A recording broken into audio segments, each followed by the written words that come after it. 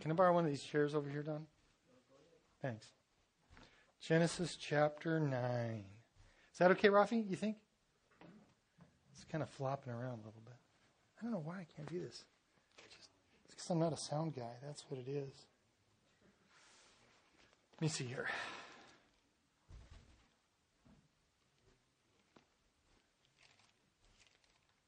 Genesis chapter 9. Let's get this thing up here too. Let's see, make myself comfortable. Close enough. So, that's okay. I don't need much. Just, another brain would be handy. You want to look at it?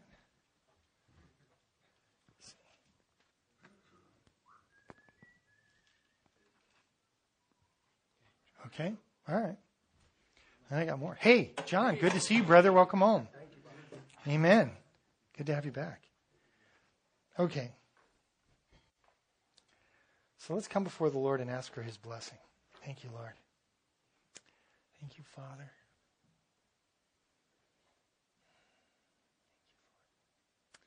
Lord Father, we come before you in the name of Jesus this evening, Lord. And Father, we do want to thank you because, Father, we truly believe that you are here with us this evening as we are gathered in your name. And Father, that your presence is here with us, Lord, to speak to each of our hearts. Father, to instruct us, to draw us close to you. And Father, give us wisdom to walk in your way, Lord, to honor you with our lives. Father, we recognize that we are in the midst of a war. And this war, Father, is laying siege against us every single day, one way and another. But Lord, Father, you are our hope. Father, you are our hiding place. Father, you are, Father, our protection, our encouragement, our strength, our wisdom. Father, you are the truth. And Lord, we look to you this evening, Father, as we examine these few words in the Scripture. And Father, Lord, our prayer, if with confidence, is that, Lord, you would be able to reveal yourself here, Lord, in the words that you've set before us. Open our understanding to receive from you. And Father, reveal the secrets of men's hearts this night. We love you, Father, we love you. We ask, Lord, for your grace to rest upon us. And we ask these things in Jesus' name. Amen. Amen. Genesis chapter 9. Tonight we're going to talk about the New World Order. I was thinking, I think just before the flood took place, I'm almost certain somebody was sitting around after an evening meal reflecting on the circumstance of the world and was inspired by what a wonderful place God had created, and in the moment of clarity said something like, the world would be such a great place if it weren't for all the people. People have a way of complicating things, sometimes unbelievably so. It seems like this is one of our gifts, to take things that are simple and straightforward and to make them incomprehensible. One of the things that really makes us different than God is in the habit of taking things that are completely incomprehensible and making them simple and understandable, and straightforward, reasonable, so that you can actually take a hold of them and make them your own, operate them and initiate them into your life.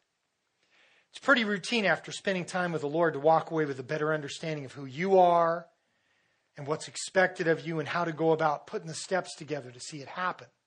That's what God does for us. In contrast to spending time talking to people, where you can be a good deal less clear about where you are and what you're supposed to be doing than you were before you started talking to them. One of the ways that we understand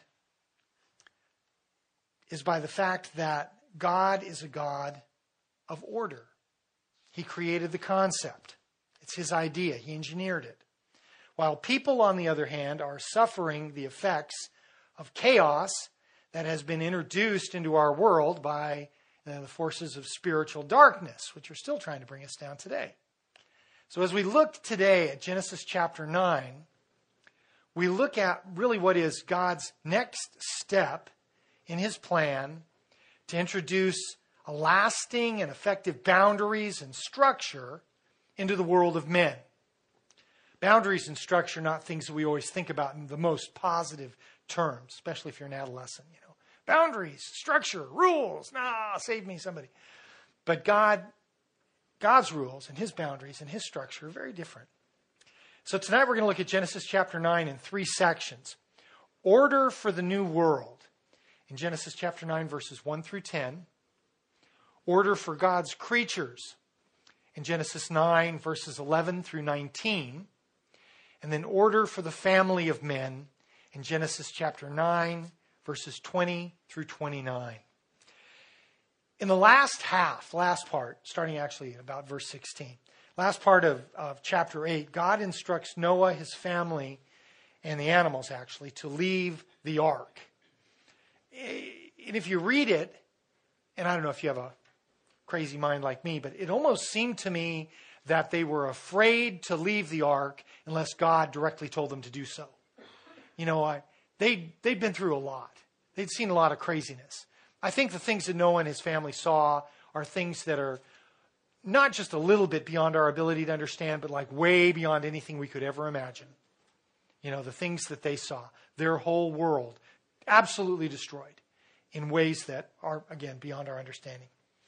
And he further instructs them, be fruitful and multiply, back in chapter 8, multiply upon the earth. It's interesting that as soon as they leave the ark,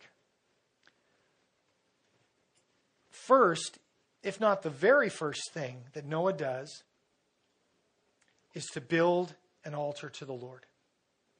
And notice, he does this without being told or instructed to do so. First thing he does is he sits down, he builds an altar to worship the Lord. First things first. You've all heard, the main thing is to keep the main thing the main thing. And there is some real significance to doing first things first. First in priority, first in chronology, first in order. And recognizing that first things are first in significance. If we put God first in our heart, Noah, as the servant of the Lord, is seeking to bring himself, his sons, and even all the animals of the world, which he's gotten pretty close to in the last year, into a right relationship with the Lord. And we see God's response to the offering back in chapter 8, verse 21. The Lord smelled a soothing aroma, and then the Lord said in his heart, I will never again curse the ground for man's sake. Although the imagination of man's heart is evil from his youth, nor will I again destroy every living thing as I have done.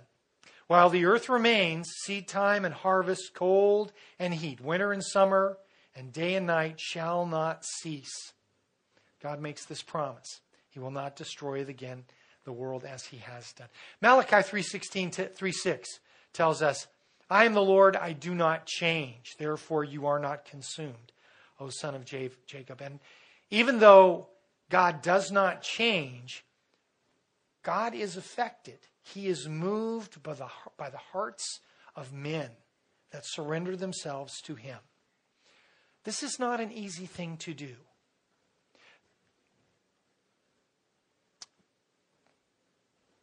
It is his overarching purpose to bring men into his truth, to free men to the order to which they were created. The lie of our popular counterculture is that order enslaves people. And granted, there are people out there with power that's the desire of their heart, to put people in service to them. But real order, God's order, his purpose, his plan, on the contrary, what it does, proper order frees people to be themselves and to pursue the purpose for which they were created. In chapter 9, order for the new world. Chapter 9, verse 1 reads, So God blessed Noah and his sons and said to them, Be fruitful and multiply and fill the earth. And the fear of you and the dread of you shall be on every beast of the earth, on every bird of the air, on all that move on the earth, and all the fish of the sea. They are given into your hand. Every moving thing that lives shall be food for you. I have given you all things, even as the green herbs. But you shall not eat the flesh with its life, that is, its blood. Surely for your lifeblood I will demand a reckoning from the hand of every beast. I will require it. And from the hand of man, from the hand of every man's brother, I will require the life of man. Whoever sheds man's blood, by man, his blood shall be shed. For in the image of God, he made man. And as for you, be fruitful and multiply, bring forth abundantly in the earth, multiply in it. Then God spoke to Noah and to his sons with him, saying, As for me, behold, I establish my covenant with you and with your descendants after you, and with every living creature that is with you, the birds, the cattle, and every beast of the earth with you. Of all that go out of the ark, every beast of the earth. So God blessed Noah and his sons and said to them, Be fruitful and multiply. So this is the be fruitful and multiply, at least the third time that God's trying to make a point here. He wants them to fill the earth. God blessed Noah and his sons. I think it kind of goes without saying. If for no other reason that they are still drawing breath and the rest of the human world is just a memory, God has surely blessed these people. You ever think back about people that you used to know years ago? And you think, wow, I wonder whatever happened to so-and-so. I wonder what they're doing right now, I wonder. Noah's sons and daughters-in-law probably didn't do that too much. Wow, I wonder whatever happened to... Oh yeah, that's right. They knew what happened to everybody. They knew. They didn't have to wonder, And they knew that they had been blessed by the Lord. Even beyond their survival, God was in the process of blessing them, of encouraging the expansion of their family. Very similar to what God tells Adam back in Genesis chapter 1, verse 28. And the Lord blessed them, Adam and Eve, and said to them, Be fruitful and multiply, and fill the earth and subdue it. Rule over the fish of the sea and over the birds of the air and over every living thing that moves upon the earth. You see, guys, God is given. Part of his nature is the rehabilitating of the situation of man. And he's doing it to this day. What happens with you when you get messed up? When you start barking up the wrong tree or heading off in the wrong direction, and all of a sudden you realize, this ain't going to fly. You just drop to your knees and say, Lord, be merciful to me. There he is, in the habit of rehabilitating your situation and getting things turned around. And for a while, way too long, it seems like, oh, Lord, this is, you're never going to, I know, Lord, I just feel like a rat. I'm just so terrible, Until God is able to bring you along into a situation where he's, for your benefit, able to show you favor again. And all of a sudden you go, hey, the Lord does love me. He is here. I am forgiven. Thank you. And then you pick up the ball and you start going. But until that point, till you reach that place and you have to reach that place, you have to pick up the book. You have to get on your knees. You have to spend time with your brothers and sisters, and you have to continue putting things in the right direction. You have to confess your sins to one another. You have to do what the scripture tells you until you arrive at that place in dying to self, sacrificing yourself, not feeling like the Lord is present with you until that time where he initiates that fellowship. And then you just want to cry because you're like, God, you're so good to me. It's so amazing. God is about the business of rehabilitating the situations of men. He provides boundaries, order for us to follow so that our initiative might provide progress as opposed to our natural me, which is us spinning in circles all day long, getting nowhere. He separates us here in verse 2 from the animal world. And the fear of you and the dread of you shall be on every beast of the earth, on every bird of the air, and on all that move on the earth, and all the fish of the sea. They are given into your hand. It's interesting that he reiterates this idea of fear twice. The fear of you and the dread of you, for an emphasis, no doubt.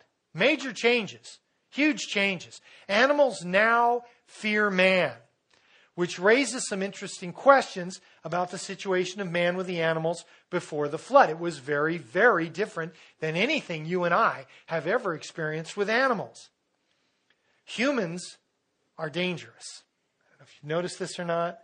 Humans are dangerous, even when they're well intended. Animals that have no natural fear of man are going to be animals that don't survive very long. In reality, he does, however, reemphasize that our dominion over the animals. In verse 3, every moving thing that lives shall be food for you. I've given you all things, even as the green herbs, but you shall not eat flesh with its life, that is, its blood. You know, as we read through these directions from the Lord, it's important that we're mindful, that we understand that opposed to or in contrast to the earlier instructions to people before the flood from Genesis, these instructions are for our world, for the world that you and I live in. Everything written before this as regarding care, stewardship, and responsibility towards the world was for a different world that no longer exists. And the reality is that we're not fully going to understand exactly how those ideas worked for the people who lived at that time. For Enoch and Lamech and all of the rest of the descendants that came down from Adam, those people lived in a different world, for Methuselah as well. These directions are for your world specifically, because the world is completely and entirely different than it had been before. So with that in mind, these instructions God lays out are new beginnings. What we understand maybe as the beginning of civil and sometimes even religious authority. And so what we understand today as what we see as codified law that govern mankind begins at the time that God begins to speak to Noah and his sons here. Our advantage as believers, and it's huge, is that we see the principles upon which these rules are based in the Scripture. When I read the law, when the law tells me do this, don't do that, I recognize that this law that men have codified for my benefit is coming forth from the authority of God. And same thing Romans chapter 13 tells me. All authority is ordained by God. All authority is ordained by God. And that's important for me to understand. Why is it that animals fear humans? Somebody would tell you, well, they don't always. Really? They may not appear to. But I want to suggest to you that even submission to humans or even aggression can be attributed to a dread fear upon the animal, the dread fear that the Lord put upon every animal in this world. We have here also a change of diet. Prior to this command in verse 3, back in Genesis 1:29, God said, "See, I have given you every herb that yields seed, which is on the face of the earth, and every tree whose fruit yields seed, to you it shall be for food." How many of you had some ganja smoking guy quote that verse to you, huh? Tell you all about it. And I said, well, go ahead. It's food. Eat it, you know. Doesn't say smoke it, inhale it into your lungs. Eat it. Notice in verse 3 here, he says, every moving thing that lives shall be food for you, as I have given you all things, even as the green herbs. Notice that he makes reference back to the other verse, even as the green herbs. He makes reference back to the fact he gave them herbs to eat before. They were all vegetarians previously, and now, in the new world, they are to be meat eaters. Now, they can still eat vegetables as well, but God intends for people to take in protein that comes from animals as a part of their daily diet. Certainly not the kosher dietary laws of Moses, are they? What does he say? I have given you all things, even as, everything. Every moving thing that lives shall be your food. That's pretty broad, I think, You know, he could be on one of those shows on TV, you know, crazy eaters, you know, they eat. I don't know. It's wild. Genesis chapter 7, verse 2 actually makes a difference, even though we don't have the dietary law here. Back in chapter 7, as Noah's preparing to load the ark, God says in verse 2, you shall take with you 7 of each of every clean animal, a male and a female, 2 of each animals that are unclean, male and female. So obviously, Noah was aware of the differences between clean and unclean animals, even though the scripture here concerning the dietary restrictions doesn't give him that same situation. It's interesting to go through the beginnings of the book of Genesis and go through and see the implications for things that are really laid out in the Mosaic Law. We don't have them laid out in the chapters of Genesis, but the ideas are there. For instance, early on in the book, you have in the end of chapter 3, you have Cain and Abel going to offer sacrifice to the Lord. They go to a particular place, and it says at the appointed time. Well, now, wait a minute. What's that about? There was an appointed time? What time would that be? Obviously, there were specific. Is there some reason to think that the appointed times that Cain and Abel and Adam and Eve and all of the pre-flood children of God went to offer sacrifice were dramatically different from the appointed times that Moses took down and codified in the law, even though we don't have the dates and the reasons for them? No. I think God set it all in order from the beginning. Adam and Eve knew a lot more than we give them credit for. And the hints, like this hint, are there. There doesn't seem to be, here at least, the kind of concern for the dietary restrictions. And as we know, Jesus kind of reemphasizes that much later on. Whereas, it doesn't matter what you take in. That's not going to make you. It's what comes out of a man that makes him unclean. Either way, you would have to be careful about what you ate, animal-wise. It would not take too much at this point to hunt an animal into extinction. And you notice again, like the law of Moses, there's a reference to the blood of the animals that are to be eaten. You shall not eat the flesh with its life, that is, its blood. Something special about the blood, isn't there? Something special about the blood. Can't you see Jewish people reading this stuff? Wonder what it is about the blood. The life's in the blood. Yeah, but what does that really mean? What is it about? Why is blood so important to us? What's the whole thing, Placing a priority upon blood surely prompts us as believers to the blood of Jesus Christ. This is the first reference to the life of an animal or of a person being in the blood in the scripture in Genesis chapter 9. Leviticus chapter 17:11 says, for the life of the flesh is in the blood, and I have given it to you upon the altar to make atonement for your souls, for it is the blood that makes atonement for your soul. Upon another altar, much later, blood will do the same thing. Hebrews 9:19 says, for when Moses had spoken every precept to all the people according to the law, he took the blood of calves and goats with water, scarlet wool, and hyssop, sprinkled both the book itself and all the people, saying, this is the blood of the covenant which God has commanded you. Then likewise, he sprinkled with blood both the tabernacle, all the vessels of the ministry, and according to the law, almost all things were purified with blood, and without the shedding of blood, there is no remission. Therefore, it was necessary that the copies of the things in the heavens should be purified with these, but the heavenly things themselves with better sacrifices than these. For Christ has not entered the holy place made with hands, which are copies of the true, but into heaven itself, now to appear in the presence of God for us, not that he should offer himself often, as the high priest enters the most holy place every year with the blood of another. Then he would have to suffer often since the foundation of the world. But now, once at the end of the ages, has appeared to put away sin by the sacrifice of himself.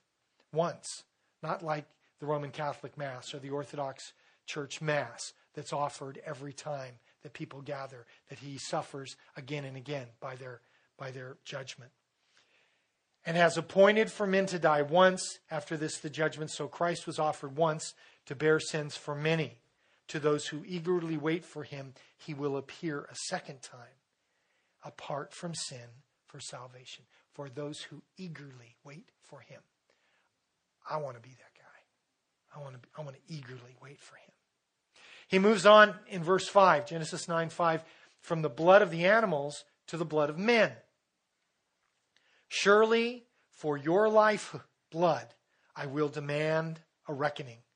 From the hand of every beast I will require it, and from the hand of man. From the hand of every man's brother I will require the life of man. Whoever sheds man's blood, by man his blood shall be shed. For in the image of God he made man. This is the reason. Because man is created in the image of God. This is why your life is precious. Whoever you are, wherever you are, whether you're a believer or not, you were created in the image of God. In the end of verse 5, there is an answer to Cain's question back in Genesis chapter 4. The Lord said to Cain, where's Abel your brother? He said, I do not know. Am I my brother's keeper? This is the beginning of capital punishment. When actually he says here in chapter 5, of every man's brother I will require the life of man. God's saying, you are your brother's keeper. That is the answer right there. This again is the beginning of capital punishment. He first addresses the animals and their responsibility. Surely for your lifeblood I will demand a reckoning. From the hand of every beast I will require it. So we have the principle here. And as man has been created in the image of God, to take the life of man is profane. It's the image of God. To take the life of a man is profane. It is an offense against God. Even by an animal. And will be answered by the death of the animal. From the hand of man and from the hand of every man's brother, I will require the life of man. For men who know better, the principle is even more crucial. Animals don't kill for jealousy, do they? They don't kill for avarice or entertainment value the way that human beings do. And don't kid yourself.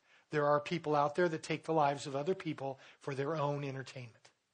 They do it. There are people that have moved that far down the food chain that they take the lives of people for entertainment. Man does that. And so, in case we didn't understand it, he reemphasizes it again in verse 6. Whoever sheds man's blood, by man his blood shall be shed. For in the image of God he made man. Now, if you think about it, there are obviously extenuating circumstances. Accidents, self-defense, war, etc. Numerous situations. And Moses addresses that stuff at great length, actually, in the law, creating cities of refuge and opportunities for people who have accidentally taken the life of somebody or people who are trying to pervert justice to be dealt with as well. For a nation of men, for a community of men, okay, to resist this direction in the case of malicious and premeditated murder is for that nation, that community, to resist the Word of God. To resist the commandment of God Himself. Not a good thing. Not something we should ever take lightly. Nations that do, in our present culture, are thought reserved and compassionate because they've moved on. They've evolved. They've elevated themselves to the place that they no longer believe that capital punishment is humane. And they're suffering the consequences for it. They will. Capital punishment is no longer legal in Mexico. Do you think Mexico has evolved? Has moved on? Take a trip. Go down there and look around. See what you think. Check out what the cartel does with the lives of people that they don't like so much. They don't look too evolved to me. They haven't moved on. I don't consider themselves to be reserved and compassionate in what they live. Unfortunately, it's just the government that's become backward and foolish in the way that they deal with the offenses of people. You don't want to be more compassionate than God. Remind yourself. You don't want to be more compassionate than God. Sometimes it's the easy thing to do to not confront an issue, not deal with a situation. You don't want to be more compassionate than God is. Never. Remember the words of Jesus in Luke chapter 16 and verse 15. He said to them, "You are those who justify yourselves before men. God knows your hearts, for what is highly esteemed among men is an abomination in the sight of God." Scary stuff. An abomination in the sight of God. It's a bad thing. Again, in verse 7, he places a distinction, really a blessing, upon the sons of Noah. In verse 7, he says, "But as for you, be fruitful and multiply, bring forth abundantly in the earth, and multiply in it." God's purpose is that we should multiply in the earth. God likes people. He likes a lot of people. And I think part of it has to do with his infinite nature. He can know every single one of them. See, I had 2 kids. Boy first, girl second. That's the right way to do it. I was done. Boy, grow up, watch out for a girl, except my girl's kind of crazy and you just need more help. But anyway, and I thought, if I have any more children in this, I'm going to have trouble really spending time with them and get to know them. Now, that may have been foolishness. I was a young man. I was probably 27, at the time. And I probably could have had a whole bunch more kids and known them all very, very well. But God doesn't have that problem. He's not limited. God can have 640 trillion kids and know every single one of them as well as he knew the first one. Doesn't have a problem. You see, believe it or not, God is able to spend as much time with you every day as he spent with Adam when Adam was the only person on the planet. He knows you as well as he knew Adam when Adam was the only person on the planet. And you are as important to him as was Adam when Adam was the only person on this planet. God tells him to multiply. Sometimes I think maybe he's hoping to find a few good ones in there somewhere. Multiplying has never been anything that is too hard for us. In verses 8 through 10, God formalizes his purpose at work in the lives of these people of the world. It's interesting that God spoke to Noah's sons as well as Noah. And if you think about it, this is the only time in the ancient world where you could share information as quickly as we do today. Because the whole world could be appraised of a situation in a matter of seconds. Because they'd all be standing right there together. Wasn't a hard thing. Today we have to use amazing technology to do the same thing. Not quite as quickly. In verse 8, God spoke to Noah and to his sons with him, saying, "As for me, behold, I establish my covenant with you and with your descendants after you, and with every living creature that is with you, with the birds and the cattle, every beast of the earth with you, of all that go out of the ark, every beast of the earth." Isn't it interesting that he includes the animals in this covenant? He says, "I established my covenant with you and with all these animals." It's very interesting. They would have been included anyway, as man has dominion over them, and he is included, and all his dominion is included in his agreement. Everything that he manages is included in the agreement with God. But here, and I think there are a couple of reasons. One is, God is, for emphasis, really making the point that these animals have a real significance to him. And notice that this is right on the heels of him initiating the fact that they're going to eat these animals. These animals are for food, but I made my covenant with these animals. So they're like, okay, let me figure this out here. I'm supposed to eat them, but they're important to God and they're part of the covenant. Oh, yeah, all right. It's part according to God's command and his direction. Noah and his sons answer as custodians for the new world, for themselves and also for the future generations, for the whole world. You ever think, why does God make agreements with man in the way that he does? Knowing us as he does. He knows that we're pretty flaky. He knows that we're going to drop the ball. He knows we're going to mess up. He actually even knows specifically when, where, how, and under what circumstances, doesn't he? He knows all the details. But yet he makes covenants with particular men at particular points in time.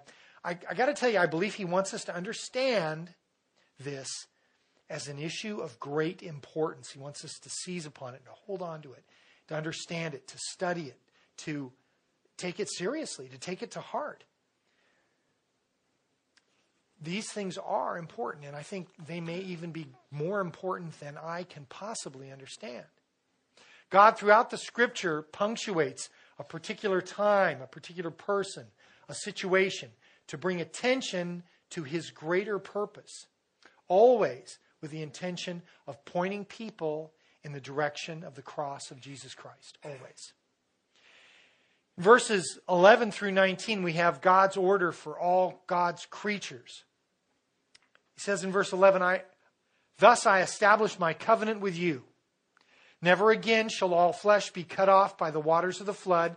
Never again shall there be a flood to destroy the earth. And God said, This is the sign of the covenant which I make between me and you, and every living creature that is with you. For perpetual generations I set my rainbow in the cloud. And it shall be for a sign of the covenant between me and the earth. It shall be when I bring a cloud over the earth that the rainbow shall be seen in the cloud. And I will remember my covenant which is between me and you and every living creature of all flesh. The waters shall never again become a flood to destroy all flesh. The rainbow shall be in the cloud, and I will look on it to remember the everlasting covenant between God and every living creature of all flesh that is on the earth. God said to Noah, This is the sign of the covenant which I have established between me and the flesh that is on the earth. Now the sons of Noah who went out of the ark were Shem, Ham, and Japheth. Ham was the father of Canaan. These three were the sons of Noah, and from these the whole earth was populated. God established his agreement with Noah and his sons. God provides security in this structure, even for the animals. Thus I establish my covenant. Never again shall the flesh be cut off by the waters of the flood. Never again. Never again. Now, you may see this as being pretty repetitious. Thinking, well, why is he going? He's not going to do it again. He's not going to, why does he keep saying, not again, not again, not again, not again? It is important. Whenever something's repeated, it is important. But I want you to consider something. I want you to put yourself in the shoes of Shem. I want you to get on that big boat, have God close the door, and then I want you to spend the better part of a year on that thing under what kind of circumstances? What went down? What did you see before you got the door closed? What took place? And then now that things have calmed down and the waters are receding and you open the window and you're looking out, what are you looking at? How different is the world that you're looking at? How has that affected you inside? How much reassurance do you need that God, who has destroyed every living being on the planet, is not a cold-hearted God of judgment that is just going to destroy for the sake of, executive fiat because he can do it, but indeed is seeking the benefit. And I really believe these people needed to hear that. They needed to hear that God had their backs. They needed to hear that he would never do this under any circumstances again. He says in 13, I set my rainbow in the cloud. It shall be before me a sign of the covenant between me and the earth. Part of it is that, there will be no more destruction by a worldwide flood. Now, there are substantial people, groups of people, smart people, Christians out there, people like our buddy Hugh Ross at Reasons to Believe, who believes in the old earth, who believe that the flood of Noah was a local flood. This was not a cover-the-earth flood. It was a flood in a particular area, maybe over a particular area where all the people who were living in that area lived and all the people were killed, but not the whole planet. That's ridiculous. How could even such a thing take place? Well, if that's the case, if it was a localized flood, then God's lying to us. Because, I don't know if you've noticed, but there have been many a localized flood since the time of Genesis. And thousands, hundreds of thousands of people have died as a result of localized flood, and animals and other things that creep upon the earth. And so if this is not a reference to a worldwide flood, then God is misleading us with the things that he's saying. The appearance of the rainbow here gives rise to the theory, you may have heard this theory, that it had never rained before. Now, there is no mention of rain. Actually, early on in Genesis, it says a mist came up from the ground and watered the earth.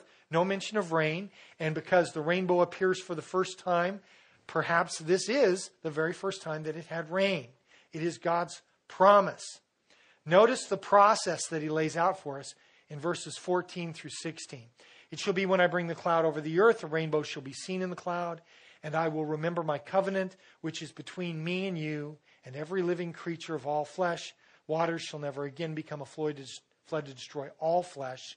The rainbow shall be in the cloud, and I will look on it to remember the everlasting covenant between God and every living thing, every living creature of all flesh that is on the earth.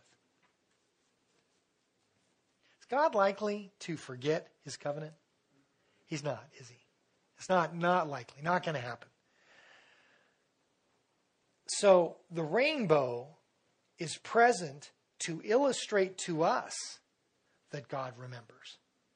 It is our way of seeing his remembrance. It's not about him actually remembering. It's not looking down the rainbow and saying, oh yeah, that's right. No worldwide flood. I almost forgot. No. We see the rainbow, we remember. Do you know God is good? Let me tell you, God is good. God is better than we know, you guys. I have a friend, a young lady, friend of my daughter's, who got married a few years ago. She got married out in a public park on a bluff at the ocean. And was a kind of cloudy day out there. And she was praying to have a rainbow at a wedding, at a reception sometime out there. Wedding went off without a hitch, real dry, and no rain at all, you know. Everybody jumped in cars, drove to the reception. Reception was some ritzy house that some lady, just for no reason at all, decided to loan her for a reception. I mean, unbelievable place. And went out in this backyard. It's like a terraced backyard that went down forever. And it was amazing, you know. And cappuccino bar. And, I mean, it was out of control. And we're standing around out there looking out over the Orange County countryside, you know, from this top of this hill there, you know. And off in the distance started to rain a little bit. And there were two rainbows. Went right across. Not one. 2 rainbows right across there. Just like she prayed. You know, she wanted to have a rainbow at her wedding. You know. God is good. God is good. And by the way, he has substantial resources, if you haven't noticed. There ain't a lot that he can't do. So if you got a problem, start talking to him regularly and from the heart. God does not forget his covenant. Now, we, on the other hand, we need help in that area. We are always in danger of conducting ourselves as if we had escaped his notice. Uh-oh, I think God forgot about me. Oh, God. As if he was unconcerned for our situation. As if we're not actively, you know, pursuing it. If we're not actively pursuing it, if we don't have a functional devotional life, we don't have a relationship that's operating to seek him. You know, Jeremiah 29:13 says, and you will seek me and find me when you search for me with all your heart. And again, this is not a thing that happens without thought or without some substantial undertaking on our part. God has engineered our situation in such a way that for us to draw near to him is in some ways contrary, first, to the course of this world, and even contrary to the course of our nature. You don't get close to God by accident. It is a surrender. It is a dying to self. Notice that phrase? Dying to self. The dying part in there is not accidental. You should write that in caps. The dying to self in order to get close to God. And in Noah's case, the whole world just got a whole lot closer to God. Him and his 3 sons and their wives and his wife, everybody got real impressed with the need to be close to God. There is not a lot of pride or arrogance and self-exaltation going on with these people who just walked down off of that boat. James 4:6 tells us, he gives more grace. Therefore, he says, God resists the proud, but gives grace to the humble. In verse 17, God said to Noah, this is the sign of the covenant which I have established between me and all flesh that is on the earth.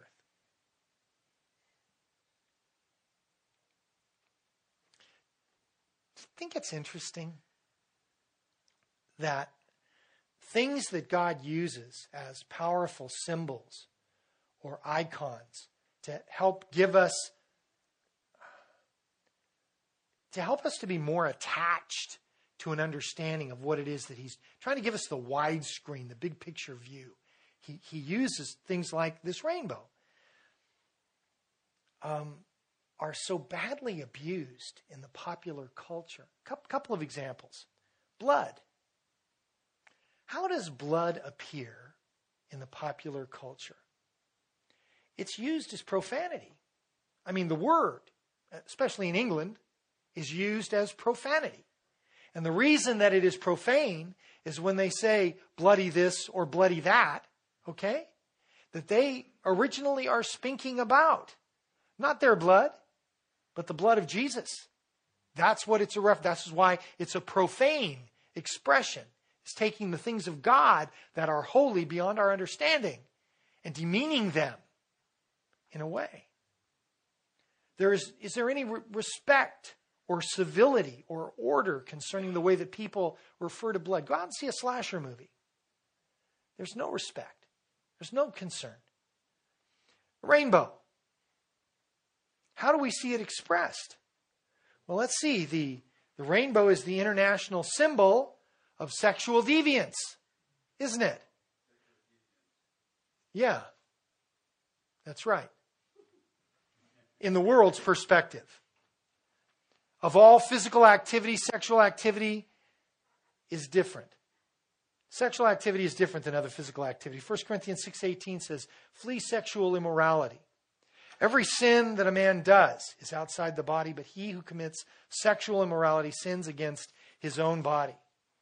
So this symbol of the rainbow, used by homosexual groups all over the world, communicate, and that, of course, if you go out into the public arena today and you hold up a rainbow and you say, what does this communicate to you? That's what you're going to hear right now in the popular culture. Something God created to identify his connection and his protection of the creatures of this earth has been corrupted to the degree that it is now the symbol of a terrible expression of human rebellion against God's order. Sometimes, I think, gentlemen, that if we had any real idea of the spiritual condition of our world, we would all have agoraphobia. We wouldn't be able to get out the door in the morning. We'd be about curled up in the corner in fetal position. Because the world we live in is so whacked.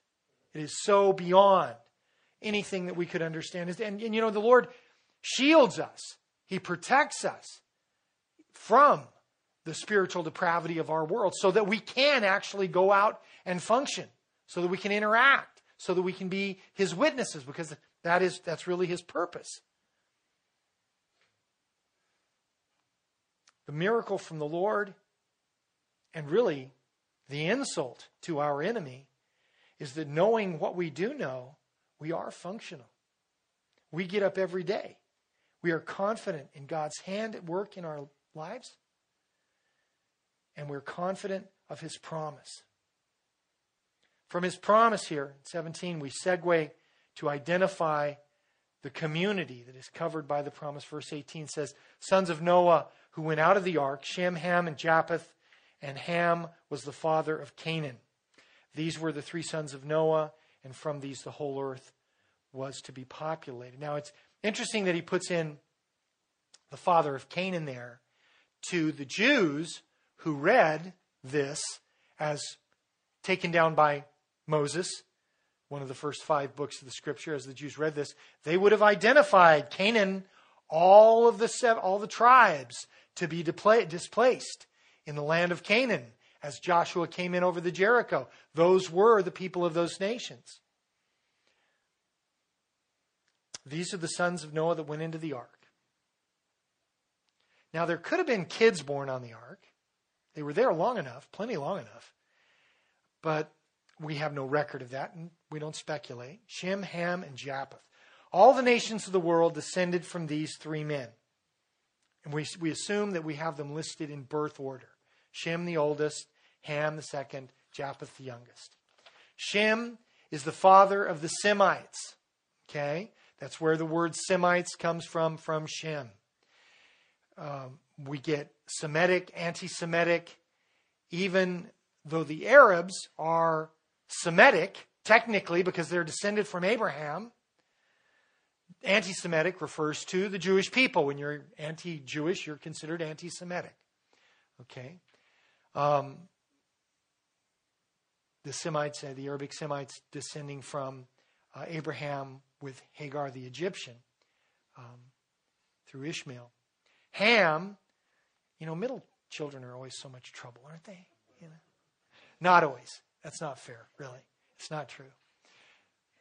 Ham is the father of Canaan, kind of, again, a foreshadowing of the future drama, all the inhabitants of Canaan before the time of Joshua, as well as the nations of Africa, Japheth, which makes up the European nations and a good portion of Asia.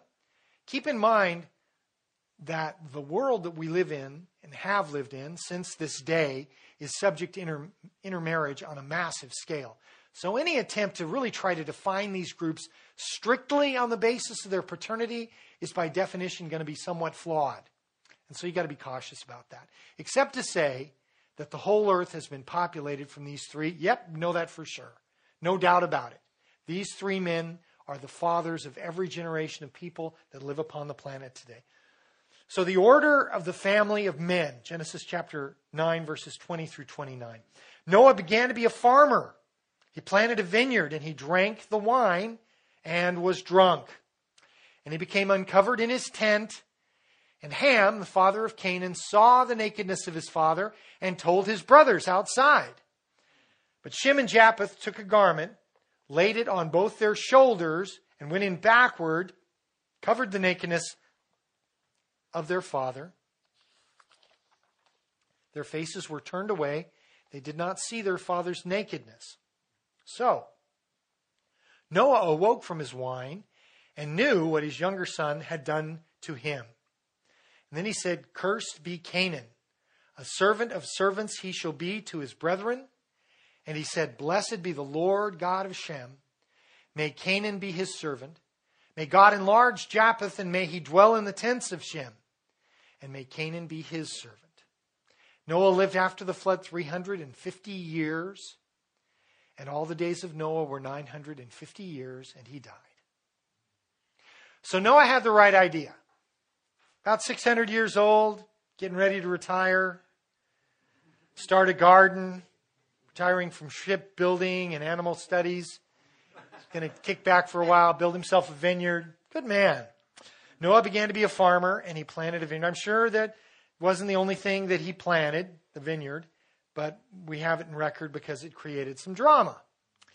Then he drank of the wine and was drunk and became uncovered in his tent. And Ham, the father of Canaan, saw the nakedness of his father, told his two brothers outside. Shem and Japheth took a garment, laid it on their shoulders, went backward, covered the nakedness of their father. Their faces were turned away. They didn't see their father's nakedness. Do you ever have trouble with people? No? All right, Daryl. Good for you, brother. Mark that word there, guys. Keep an eye on him. It's a matter of time. People. Man, what is it?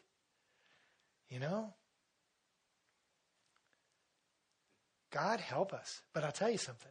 You have trouble with people? Brings you to your knees. Puts you on your knees. Because you know what? Them people out there that you're having trouble with, they ain't going to listen to you. But they'll listen to God. They will listen to God. You get on your knees and you earnestly seek the Lord for favor, an opportunity. Two things will happen. One, God will change your perspective.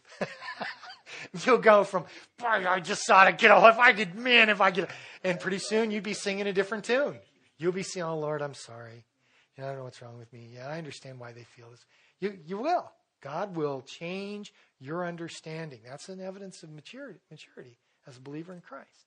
And the other thing is when you do have an opportunity to deal with the issue, that God will open a door and that there will be opportunity for reconciliation.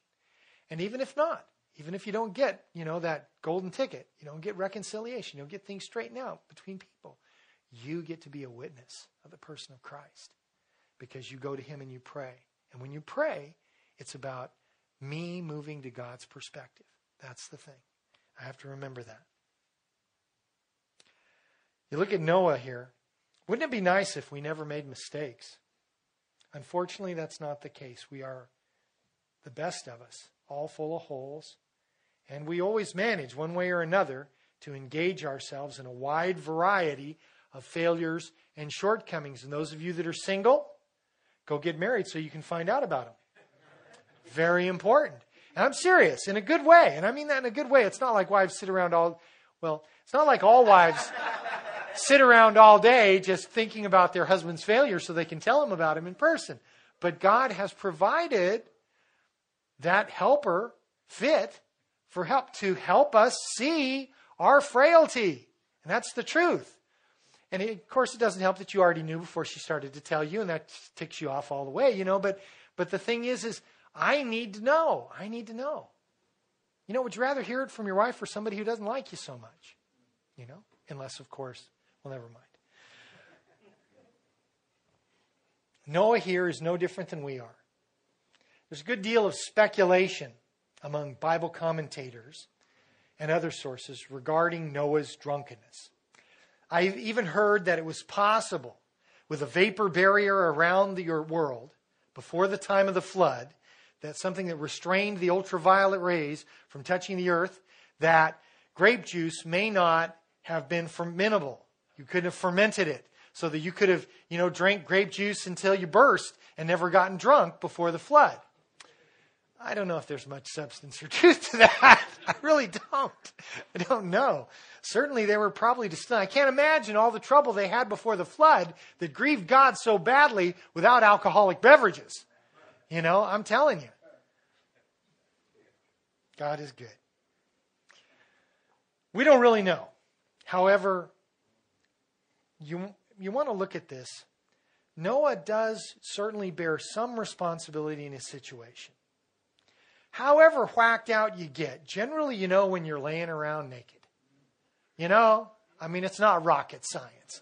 And if you're in the process of getting whacked, you have some early warning signs. Woo-wee! What's going on here? Give me another one. May his first time, whatever. But I'm telling you, Noah bears some responsibility in this situation. So there is an element of real moral failure on Noah's part in the situation. He's not completely without responsibility. Now, his son Ham, on the other hand, has a much greater and a more glaring failure in that he seizes upon Noah's situation, his misfortune of his father. Keep in mind, you guys, as all godly cultures are, this is a patriarchal society. Fathers are everything. And he decides to make a point of his own personal entertainment in a public way. In fact, sharing the situation about his father with everybody in the world. He does, right there. No mercy. Didn't just chuckle to himself and walk. Told everybody in the world about what was going on with his dad. Actually, on the one hand here, revealing some character issues with Ham. And on the other hand, opening an opportunity for some prophetic utterance about things to come in the future, concerning future generations and his offspring. Ham's attitude was tweaked. And the scripture instructs us. Galatians chapter 6, verse 1. Great advice, guys. Great advice. Brethren, if a man is overtaken in any trespass, you who are spiritual, restore such a one in a spirit of gentleness, considering yourself lest you also be tempted.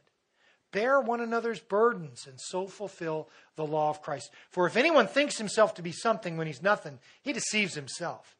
But let each one examine his own work, and then he'll have rejoicing in himself alone, not in another. For each one shall bear his own load. If you'll notice in that passage there, it tells us that God's called us to bear one another's burdens, and that we're to carry our own load. And the idea here is that if me, as an individual, if I see my responsibility to help you, and I also realize I have to bear my own load, that makes me more responsible. If every person that walks with Christ sees themselves responsible in that way, let me tell you, nobody's going to be struggling up the hill. Everybody's going to have help, and everybody's going to see their responsibility clearly. People are going to approach one another in humility, considering themselves. I pity the man that doesn't know his own frailty. I pity the man that does not see his shortcomings for what they really are. This is the gift of God, to see your failures and to see them honestly. You guys, I've spent some time counseling people that are never wrong. It is horrific. It is horrific. I kid you not. It is terrifying to sit down with a person who is never wrong. And my heart just breaks because, their life is going to be fraught with terror. Wild. At this point, Noah regains consciousness and takes opportunity, maybe not right away, but at some point, to pronounce prophetically concerning his sons, starting here in verse 24. Noah awoke from his wine and knew what his younger son had done to him. Now, some people believe there may have been more harm in Ham's actions than just laughing about or pointing out his father's condition and situation. You may read this in a commentary. If that's the case, there's certainly no reference to it in the scripture whatsoever. Basically, what they're saying is that Noah's overreacting, so more must have happened. No reason to think that. What scripture doesn't say, we don't know. What we do know is that Ham and his family are cursed. And we see it play out through history and throughout the scripture. Verse 25, then he said, "Cursed be Canaan. A servant of servants he shall be to his brethren." And he said, "Blessed be the Lord God of Shem, and may Canaan be his servant. May God enlarge Japheth, and may he dwell in the tents of Shem, and may Canaan be his servant." A servant of servants he shall be to his brethren. The mention of Canaan specifically gives us indication he's born. By this time, he's alive. So Ham has had at least his firstborn son.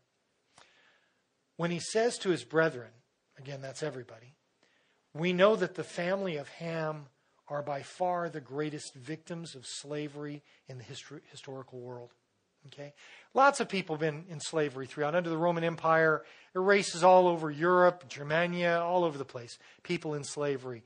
But as far as the practice of the world, especially since the 17th century forward, most of the people in slavery have been from Africa, from that locale. And most of the slave traders of the world have also come from Africa as well and promoted in Islamic culture in a powerful way. And actually, after the finish of the Roman Empire and the great empires of the ancient world, slavery fell on hard times until the advent of Islam. And Islamic people in powerful situations used slavery and became professional slave traders to make huge. And of course, the capitalists of the world weren't far behind to make a buck, unfortunately.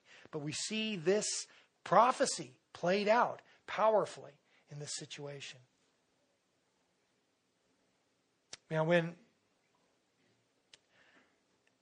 you say, how is it that we have this drunk guy, or recently drunk guy, prophesying over these people and apparently doing so by the Lord, by the Holy Spirit of God? Since when does God use drunk people to go around prophesying? Don't be shocked, folks, but God will use almost anybody. Being gifted by the Lord to perform an inspired function is never God's endorsement of a person's character by example. Let me give you another example from the New Testament. Gospel of John, chapter 11, verse 47. The chief priests and the Pharisees gathered a council and said, "What shall we do? For this man works many signs." Speaking of Jesus. "If we let him alone like this, everyone will believe in him, and the Romans will come and take away both our place and our nation."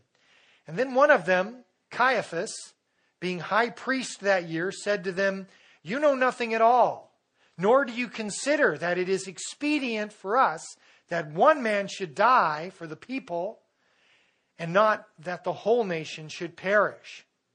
Now, John's commentary here by the Holy Spirit in verse 51. Now, this he did not say of his own authority, but being high priest that year, he prophesied that Jesus would die for the nation. Caiaphas is not exactly the most sparkling character in the Bible, but certainly God's Spirit is willing to use a person and not necessarily as an endorsement of their character. And yet the prophecy is true. As to the other boys, focus really seems to be Ham in the situation and his son Canaan. The Lord gets blessed because of Shem. Blessed be the Lord God of Shem. Japheth gets enlarged, and Shem gets to be his landlord.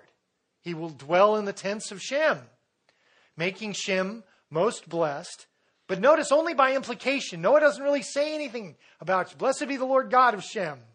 Japheth's going to live in his tents. Canaan's going to be his servant. But he doesn't really say anything specifically about Shem. Why does God do this, folks? Is he just seeking to displace innocent people from their rightful position? And that is the opinion of some people. God's, taking innocent people who haven't been born yet and relegating them to the also-rans. In Isaiah chapter 48, in verse 5, actually all over in Isaiah, it could be that God is in the business of foretelling the future in order to identify his claim of deity for the new world. Isaiah 48:5 says, even from the beginning I have declared it to you. Before it came to pass, I proclaimed it to you, lest you should say, my idol has done them, and my carved image, my molded image has commanded them. So you know, because nobody else tells you the future before it happens. Even Jesus, the exact representation of the Father, Matthew 24:25, he says, see, I have told you beforehand, just like the Father. I'll go with door number 2. God does this to substantiate his claim that he is who he says he is. If you're a Calvinist, you would believe that there is no cause in all the world except the sovereign will of God. And if you're a Calvinist, you invalidate all reference to free will and choice. And all prophecy like this becomes God's command, his edict, instead of simply the verification of his future knowledge and Ham's failure as an indication of the absence of character seized upon by God to express these future situations. God knows what's going to happen. He's going to tell us about it. These men that were descended from Ham and Canaan, they made their choices. This was not God's plan. It was not his intention. Verse 28, Noah lived after the flood 350 years, so all the days of Noah were 950 years, and he died. In spite of any failings that he may have had, Noah obeyed the Lord. He was a great example to believers and to his sons.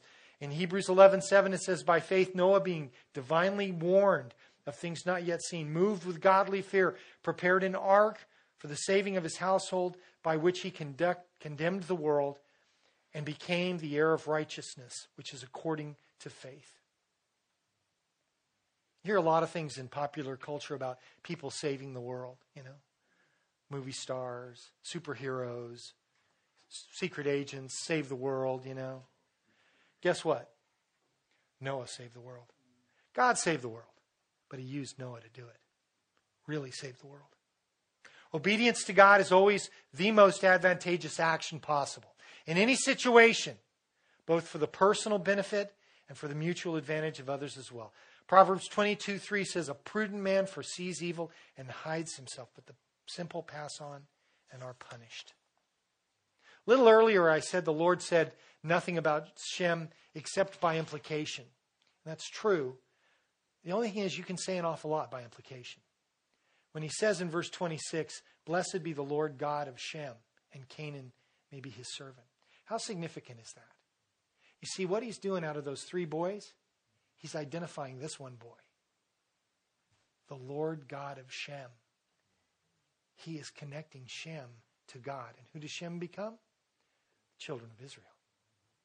That's the connection. Not the other 2. Order for the new world. God's protection for his people expressed in the creation of boundaries that protect his people and restrain their bent nature. order for God's creatures. God initiates a covenant to reinforce his role as protector. And very handily, shortly thereafter, exterminated the whole world and provided a focal point for future generations that they can understand and be encouraged. And finally, order for the family of man. We see the practical details of his presence played out in the lives of his people, in their activities, their failures, and his direction for them to reveal his providence and his judgment and his blessing. And so he wants to do with us. God help us to see his order, his direction, and his instruction as the blessing and the freedom that it is every day. Father, we thank you, Lord, for being here with us. Lord, we pray for your blessing upon our lives. Lord, you know who we are. We pray, Lord, for your grace. Cover our failures and our shortcomings, Lord. Give us wisdom to repent wisely. We pray for our families, Lord, for encouragement and strength. Lord, provide for us. We need your help. We need your Spirit, Lord, to speak to us clearly and plainly. Father, give us wisdom to receive rebuke and, Father, exhortation as a wise man would. And, Lord, to learn. We love you. Father, we lift the church to you here in Pasadena, and we pray for your hand of blessing upon it. And, Father, we rejoice to be your children. We ask these things in Jesus' name. Amen.